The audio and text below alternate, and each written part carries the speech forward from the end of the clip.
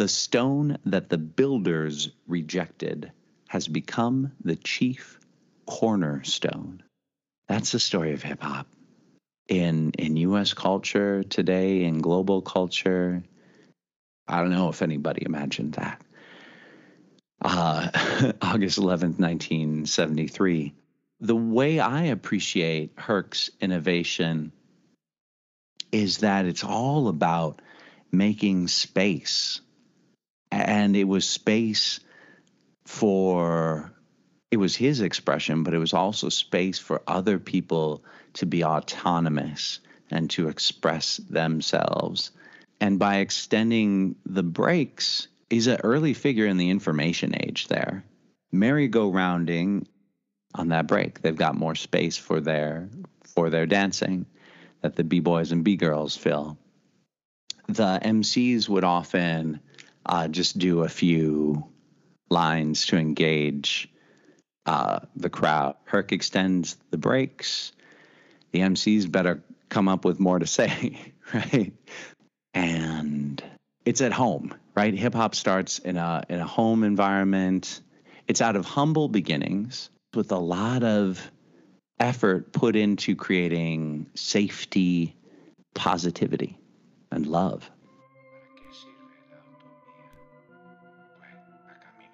Vente conmigo, amigo, hablar y caminar, porque el camino se hace al andar. Vente conmigo, amigo, hablar y caminar, porque el camino se hace. Okay. Hola, Jim.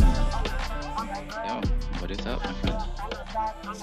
All right, man. I'm good. Marcos, a.k.a. Marcos de Jesús de la Guagua, aquí con mi amigo Jim. And this is our show and tell podcast where we reflect on things that inspire us and the path as creative folk. Se hace el camino al andar. That's where the title comes from. You make the path by what, Jim? By walking. Sí, señor. Así es el asunto. So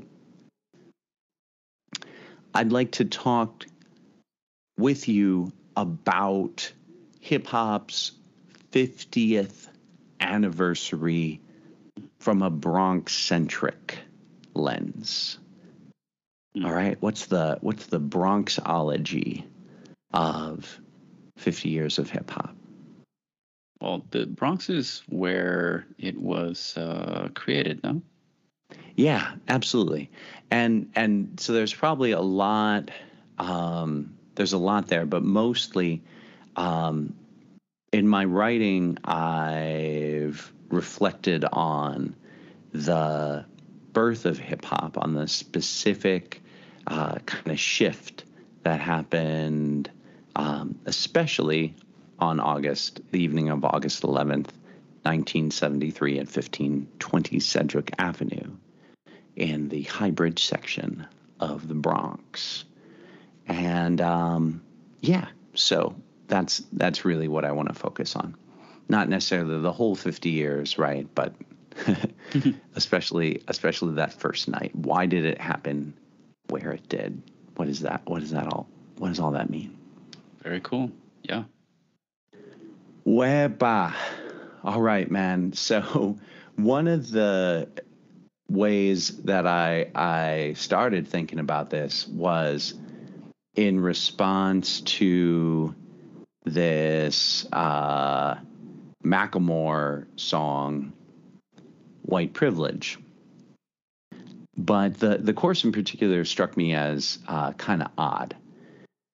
And it's something like hip hop started off in a block that I've never even been to counteract a struggle that I've never even been through.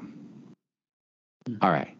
So the second one is kind of the main thing that he's wrestling with in the song, right?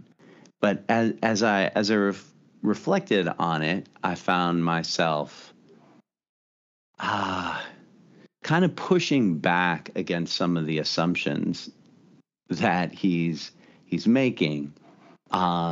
He kind of assumes that this struggle is incomprehensible, you know? Mm-hmm. And I think when people say, oh, I can't imagine what you're going through when they speak to somebody's trauma, mm-hmm. Well, why don't you try? Okay. You know, maybe ask some clarifying questions and say maybe at this point, he was already financially successful hip hop artist, right? Why not take a trip and visit this block, right? In my song, Someday, I responded to Macklemore, my narrator responded to Macklemore's narrator. It's not us fighting, it's our avatars. And I'm a vegetarian, so I don't beef. Okay. He's kind of assuming that there's this toughness, right? That he doesn't directly, or he can't comprehend or something in rap, right? Mm-hmm. So, can hip hop be cheerful? Can rappers be gay? Or does it have to be hard because it started on a block that Macklemore said he had not been to, but I hope by now he's come through. It ain't that hard to get to. 1520 Cedric Avenue. I'll take you. And Macklemore, you can meet me in the Bronx and we'll stop by Harlem, birthplace of beatbox. Does sightseeing have meaning? What are relationships made of? Mac might have been in a narrative voice. I mean, like, made up. I think that's his right, a valid artistic choice, but I'm not so impressed with how art adorns you. I'm interested to know if art has transformed you. If you don't thirst for change, then my art ain't for you. In that response to Macklemore, I imagine bringing him and the audience to visit 1520 Cedric Avenue, right? On that block where hip hop started out. And then I suggest, we should also go to Harlem and birthplace of beatbox. And then I also do raise this question, right? What does sightseeing have meaning? What are relationships made of? So I don't say that it would completely transform the inequalities in our society. It wouldn't change anybody's social position really, but yeah, let's imagine what other people go through. Let's visit these places that are important, that we honor as being important in ways that are respectful, and let's see what we can learn. Mm-hmm. And a way that I've elaborated on that creatively is in this verse from my recent demo of my song Meet Me in the Bronx. Birthplace of hip-hop, bringing it back to a practice preceding this gangster attack, and the role of backtracks for strip club acts to a project of peace from before all that. Back to Cindy's birthday party and boogie down nights. Mom and dad present and Mike with the lights to the 70s. Lutheran church basement parties. Bobby providing security. Thank God there wasn't no fights. Our cultures deserve spaces as fine as we are, but we've rebuilt with less space than we had before. I'm angry, but that won't do God's work. Shout to founders Flash Bombada and the father Cool Herc. Your baby's turning 40, 50. Wow, God is at work. The Bronx is birthplace of American dreams. We don't need fancy venues, the people make the scene. Happy birthday, hip hop. Let's lift every voice and sing. Come on and meet me in the Bronx, in the boogie. Down Bronx, won't you meet me? Bronx in the boogie. Down Bronx. It has a really a cool kind of march kind of quality to it. And there's this a fight or struggle about like what is hip hop, and trying to like is it representational, and if it is representational, like who's it representing? And my understanding is that for a while, what sold, I think during the 90s was like gangster rap, and I don't know. I mean, I just remember it kind of being big around that time, and going back to what's his name, Macklemore.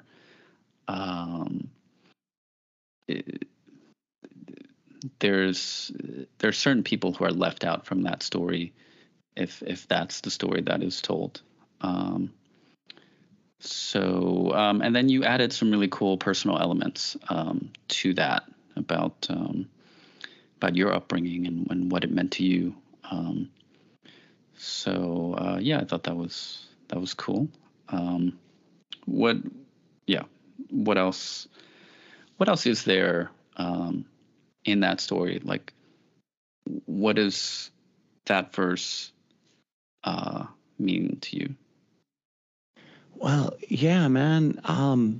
Representation. That's a great question, because like, just because it has violence, just because there's profanity, just because there's sex, just because there's aggression, does that have to be the test of realness? So let's tackle that specifically by looking at the verse, one stanza at a time. Birthplace of hip hop, now bringing it back to a practice predating the strip club backing track, trap, and the corporate gangster attack, to the project of peace, which preceded that. So I'm talking about three specific historical contexts, moments maybe in the development of hip hop, and to put them in the historical order, I'm contrasting this association between the emergence of hip hop culture and efforts to achieve either literal, sustained truces in conflict, in street conflict, in social conflict in the South Bronx, or at least create like spaces of peace, the way early rappers would like shout peace at the end of a rap song. I feel like that was like a declaration. It's like a declaration of peace. This is if you're within the sound of my voice, peace. And I'm contrasting that with, that 90s moment where lots of music industry resources were backing a kind of hip hop that portrayed a lot of violence and a lot of misogyny, and at times didn't have any clear social critique like early hip hop heads often had. especially in songs like The Message. And then the third beat there is something I'm not trying to seem innocent, but I honestly have never been to a strip club. So this is all just reportedly, reportedly, according to Cardi B and others, trap music became very much like the soundtrack of strip club acts, So that's an arc. That's a journey that I'm this is how I'm sort of initially framing it, right? So these are the things that it's become. I want to remind y'all of this project of peace that it started with. That's interesting to hear. I am fascinated by the origin of hip hop, and it's a beautiful form of music, I think, because it's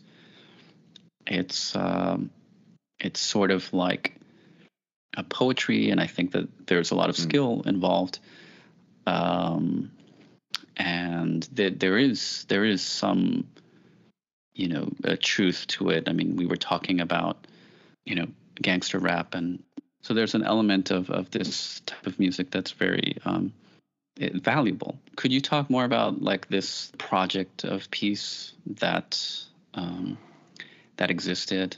Like, what do you mean, and can you give some examples, and why was that so powerful for you? Yeah, well, it's really powerful for me because it's very, directly related to what I was worried about, what I was scared of, and what I found hope from as a child, living in not the Bronx, but living in Milwaukee, Wisconsin, inner city, when this is such a weird expression, but Milwaukee was the murder capital of the United States, right? It had the highest murder rate. And I loved hip hop. And as I say in my song Freedom and Jazz from my first album, Code Switching, my love affair with hip hop took a pit stop, almost flip flop, when this gangster-ish started to drop, or when this misogyny started to drop. Before that, I loved old school soul and jazz, and I could always feel the freedom in jazz. My parents wouldn't let me listen to anything that was laden with a lot of misogyny, a lot of the N-word, a lot of violence. But I pretty quickly decided, nah, that's too much like the block. I'm not, that's the block on a bad day. I pretty quickly decided I didn't get free from that. I didn't feel free from that, And my father inserted into this dialogue his experience of the 70s in the South Bronx. And that's the project of peace, the way I was first made aware of it. This sense that this growing youth culture was a challenge, was an alternative to the limited options that youth found themselves with in the South Bronx in the 70s. And so a very dramatic example of that is Afrika Bambaataa. So there are kind of three founding figures from the South Bronx in the 70s. One of them is Clive Campbell, a.k.a. Cool Hercules, Hercules because he's a big muscular guy, better known as DJ Kool Herc, right? So that's the dude who's DJing at that August 11th, 1973 party where he reportedly debuts this technique of merry-go-rounding, allowing him to extend the breaks. So he's the founding father. Then there's African Bambaataa, who was kind of a most significant as like a social leader. And then Grandmaster Flash. There are lots of others you could mention, but Grandmaster Flash and the Furious Five being the first kind of super group to come out of the Bronx, and Grandmaster Flash just mastered. There are DJs that came up with different techniques that came together to form the art of turntablism, and Grandmaster Flash being one of the first masters of all of them, So those are the three founding figures that are often discussed, that I learned about first from I sort of heard stories about it through Poppy and others, but the first time I got to read about it was through Can't Stop, Won't Stop, which is a history of hip hop. So, all right. So the Project of Peace very dramatically was the way that African Bambaataa transformed what had been a street gang, the Black Spades, into the Universal Zulu Nation. So a convening of young people with a commitment to nonviolence around hip-hop culture, that was one dramatic expression of the Project of Peace. But more broadly, I think it was, every time somebody said peace, they were participating in it. And I think those sort of spaces they had antecedents in the church, they had antecedents in Islam, right? That's a culture where your hello and goodbye is a declaration of peace. It began, this Project of Peace, pretty clearly you can see it on August 11th, 1973 at Kool Herc's first party.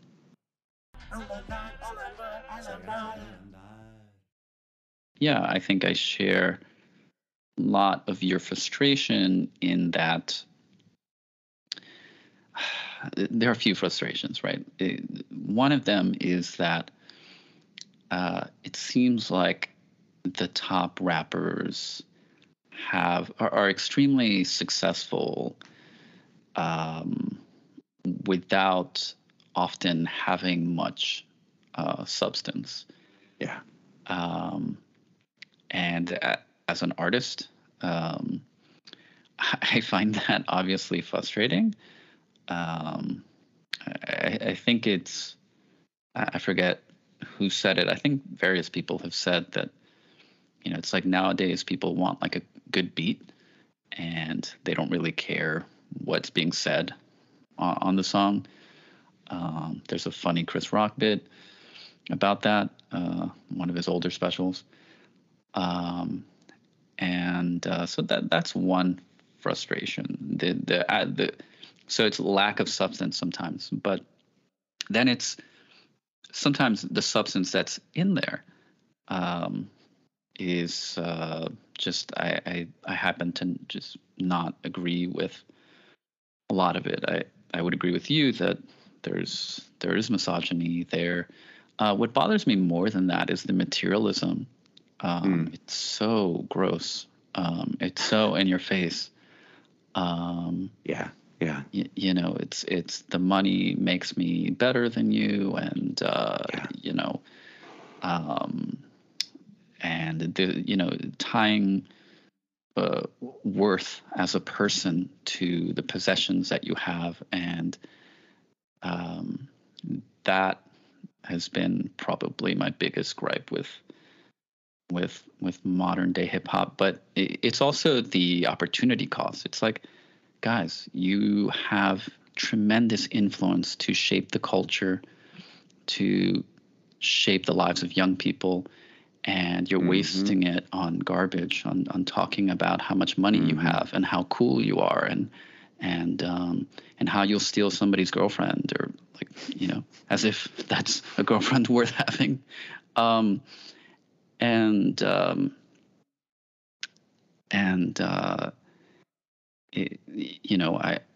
like rappers like Logic, who often will preach. What does he preach? Peace, love, and positivity. With songs like Everybody. And that's when I started to get into hip hop, into contemporary hip hop, when I first heard that song. Because I grew up in the Bronx, so I listened to quite a bit of hip hop in the 90s, but I stopped for a while, I think because of these sorts of concerns. I think we both are familiar with the idea of like honor cultures, and how part of the reason why you have to appear tough if you're from the inner city, it's like it's a way of protecting yourself from other people taking advantage of you. I've been reading about this recently in Steven Pinker's Better Angels of Our Nature. But part of what is explained in the book is this idea of honor cultures, and how in the inner city, cops have often acted either heavy-handedly or with sort of indifference. And that means that in the inner city, Black and brown folk have had to kind of solve their own problems. And this creates, I think, a lot of the things that sort of the gangster rap was famous for. The like, you had to solve problems on your own, and that meant you had to instill a culture of honor, to make sure that your family was protected. So I get all that, but I think that in many ways I think the rap in the 90s was more honest, and it feels dishonest, a lot of the contemporary stuff, and cheap. It feels like this is what you're supposed to say, and this is what makes money, and this is what's been done before. So yeah, those are my gripes with modern day hip hop. What about yours? Yeah, no, I hear you. Well, so I've been letting my phone read to me. I should admit I haven't really been reading it, but I've been listening to The Dawn of Everything, A New History of Humanity by David Graeber and David Wengrow.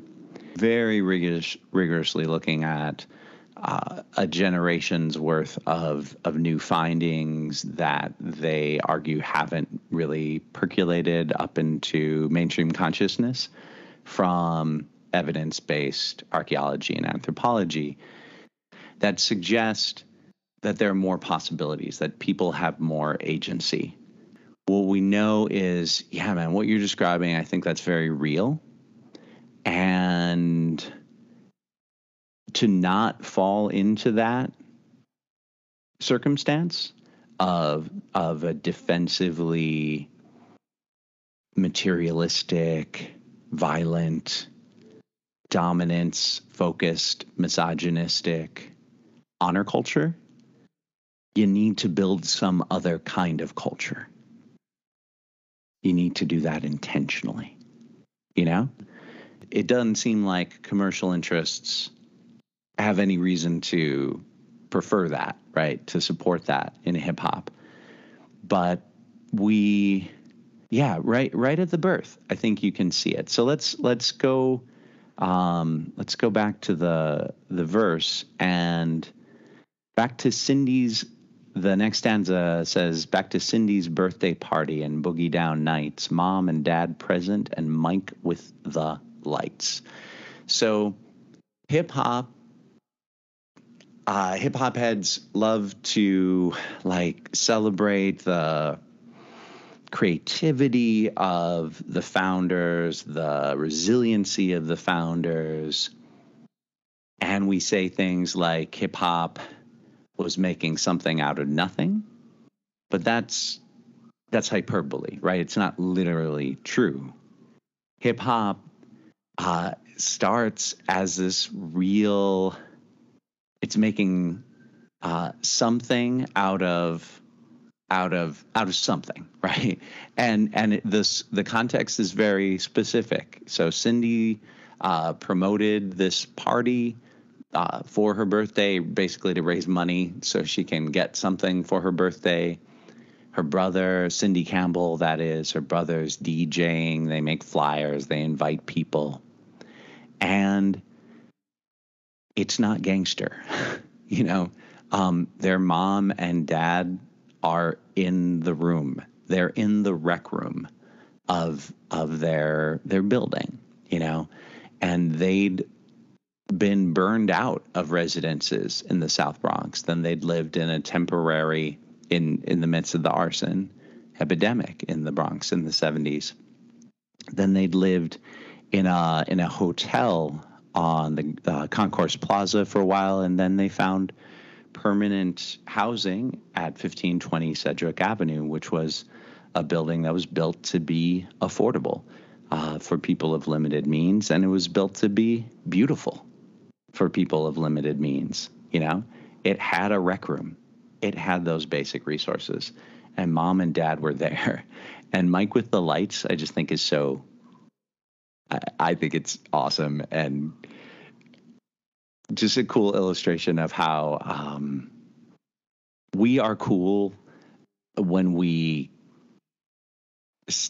decide we're cool, when we, you know, bring joy to whatever we're doing. So Mike was a friend of Clive's who was taking money at the door, and they didn't have a strobe light. So for an extra effect, in addition to Herc's DJing and Coke LaRock's rhymes, Herc would shout, "Mike with the lights," and Mike would flip the light switch up and down. So they had a little light effect too. So the lights would go on and off. I mean, so it's at home, right? Hip hop starts in a home environment. There's not, you know, it's not out of nothing, but it's out of an environment. It's out of humble beginnings, and beginnings with a lot of effort put into creating safety and positivity and love. And cost-saving lighting effects. Yes. They were yeah. frugal as well. Yeah.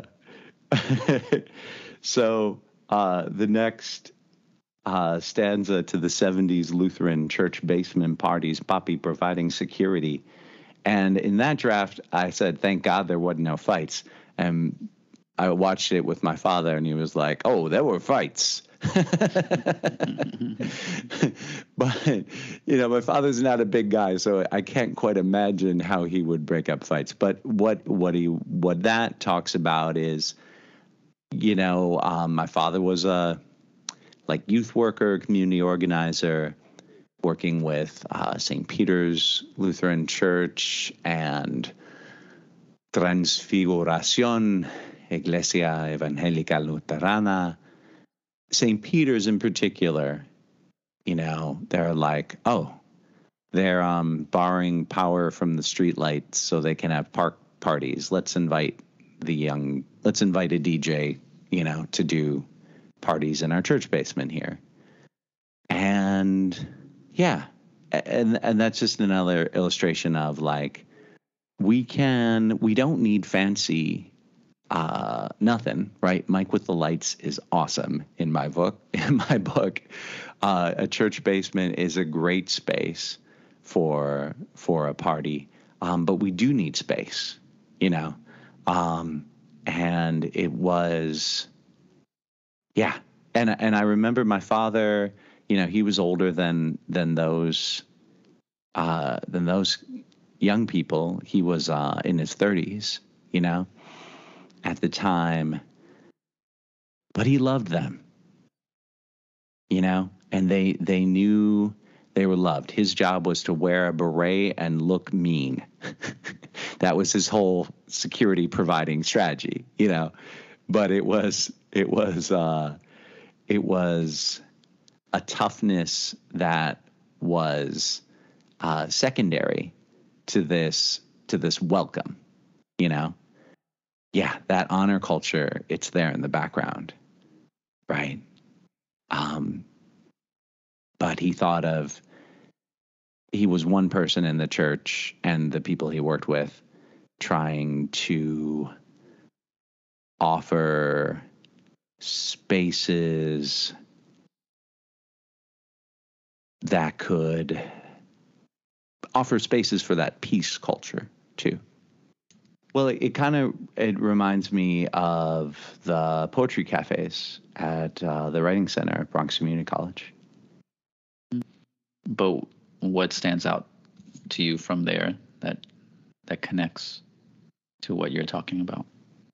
Well, there's a sense that, like, I think the KRS-One line, just do the main line, the Bronx keeps creating it.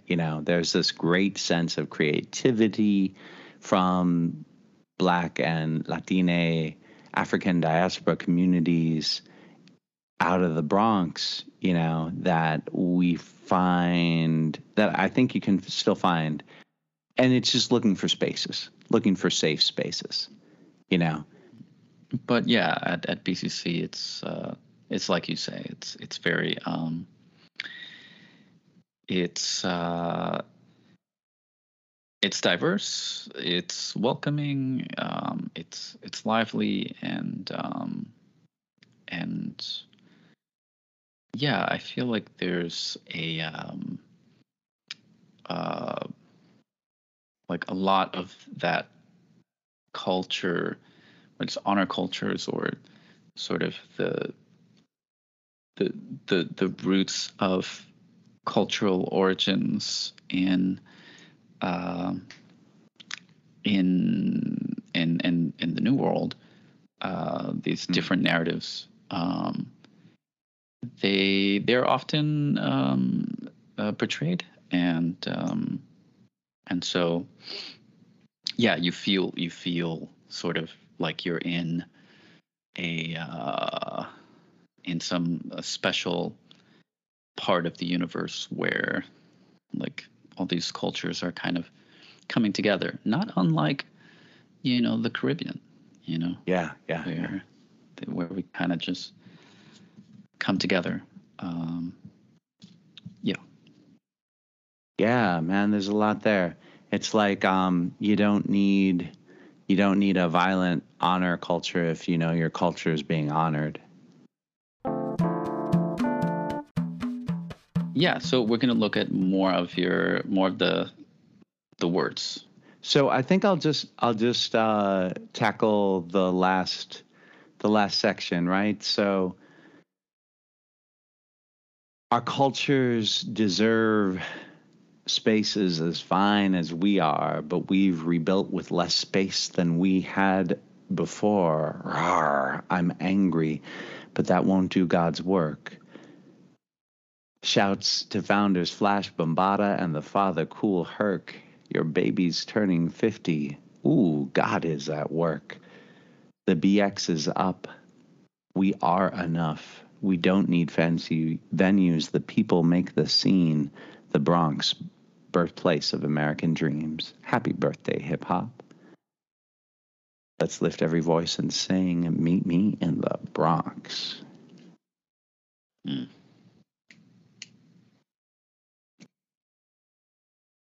What do you mean when you say we've rebuilt with less space than our art had before? Yeah. So here's the paradox. The Bronx is a birthplace of American dreams, and it is certainly a place where the urban crisis of the 70s and 80s has been dramatically recovered from, but the recovery is in this context, in this kind of responding to neoliberalism context where there's just so little space for cultural expression, right? So reportedly the South Bronx, I heard this from a tour guide, I don't have another source myself, but reportedly the South Bronx below about 163rd Street had over 100 live music venues in the 60s. We lost almost all of those in the next decade, in the arson epidemic, in the era of vulture capitalism and disinvestment, and lots of buildings burned down, right? So those buildings were rebuilt, but they were rebuilt with very few culturally specific spaces. Are you saying Starbucks is not culturally significant? Starbucks is, but not Dunkin'. That's okay. That's my claim. No, yeah, Dunkin's, chain places, and then also just kind of cookie cutter, not-for-profit spaces, right? Community centers that don't actually give you a sense of the specific character of the community, Community centers that don't feel cool, right? Like young people have to be able to make it feel cool, make it feel like they own it. Majora Carter's critique in her book is, in her most recent book, is all about the not-for-profit industrial complex only supporting this poverty level economic maintenance sort of economic development. And so that lets in corporate chain stores, and that lets in not-for-profit clinics and community centers and certain kinds of single-use housing. But very few places, very few cultural spaces, certainly dramatically contrasting with perhaps 100 live music venues just in the South Bronx in the 60s and before. Yeah, and you also say, roar, I'm angry, but that won't do God's work. Shouts to founders / Bambaataa and the father Kool Herc, your baby's turning 50. Ooh, God is at work. What do you mean by that? How is hip hop doing this version of hip hop doing God's work? What does that mean to you? And why is that significant? Well, there's a Bible phrase, the stone that the builders rejected has become the chief cornerstone. That's the story of hip hop. in U.S. culture today, in global culture. I don't know if anybody imagined that. August 11th, 1973. But and you know, actually, I think I'd wrap with this. Yeah, shouts to Cool Herc, because what the way I appreciate Herc's innovation is that it's all about making space, and it was space for, it was his expression, but it was also space for other people to be autonomous and to express themselves, to have their own swag, their own individuality, and to share it with the community. Because, right, like, merry-go-rounding is just that he takes there's this observation that people will dance the most to certain instrumental breaks in the songs, leading to the term breakdancing. And Herc uses this technique that disco DJs were already using to allow the music to play continuously, right? So they have two record players connected to their sound system, a sound system which he borrowed from his father, if memory serves. But his innovation was that he had two copies of the same record. I think it was a James Brown record on August 11th, 1973. And when the break came on, he had both of them queued up to like the hottest break that would make the people want to dance the most.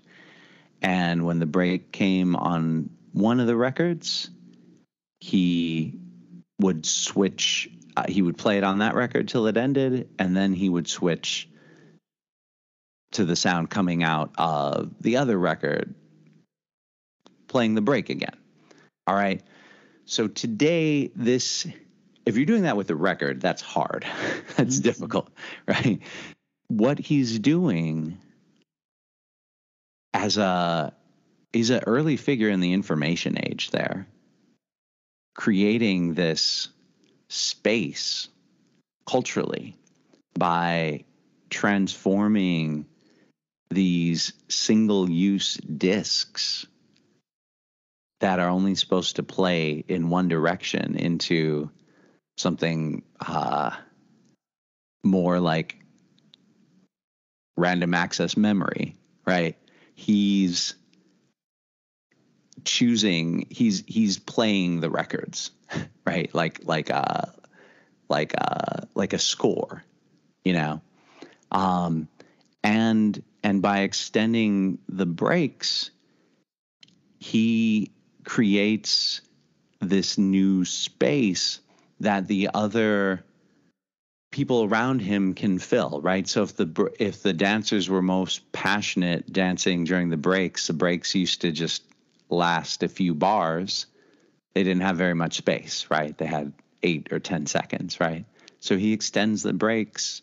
They've got, 60 seconds to elaborate on that break. They've got more space for their dancing that the B-boys and B-girls fill. The MCs would often just do a few lines to engage the crowd, throw your hands in the air, wave them like you just don't care, right? Over the instrumental parts of the song, Herc extends the breaks. The MCs better come up with more to say, right? They've got more time. So not only did hip hop start out literally August 11th, 1973 in this affordable housing with a rec room, not only did it start in this real social space, it was about creating musical space, right? Cultural space. It's a remarkable beginning, and I celebrate that at the same time as I'm angry but that won't do God's work. I do think those kinds of rap spaces, those kinds of hip hop spaces, those are authentic rap spaces, right? Hip hop spaces, the church basement, the rec room. I also think that our culture more generally, that we need more than that, right? And we should be able to have club spaces that feel just as safe, you know? We should be able to have concert spaces that are just as affordable, frankly, you know? And corporate, neoliberal, very consolidated, Ticketmaster dominated culture has not honored hip hop as it deserves to be honored. And I'm mad about that, but I'm in the struggle. And I think it's worth the struggle.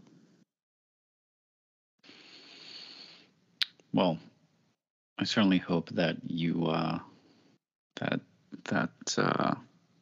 it works out, because I think I don't know how many more songs I can tolerate about how much money some dude has. Thank you, brother. I thought you were going to say how many more songs I can tolerate about you telling people to meet you in the Bronx. No, that's a welcome relief. Okay. Thank you. Yeah, no, I mean, generally I feel uplifted when I hear your songs. You're very candid and humble in your music, and so you talk about different things and how you gotta get organized. And different things. I think if more music was less afraid, as it seems to me, to not color inside the lines, I think we would all be better off, because I think you agree with me that an artist, at their best, helps to shape the culture, and in that sense, we're kind of a role model, or a thought leader in a way, and I think especially if you have a significant following, it's a role you should take seriously. Yeah. Amen to that.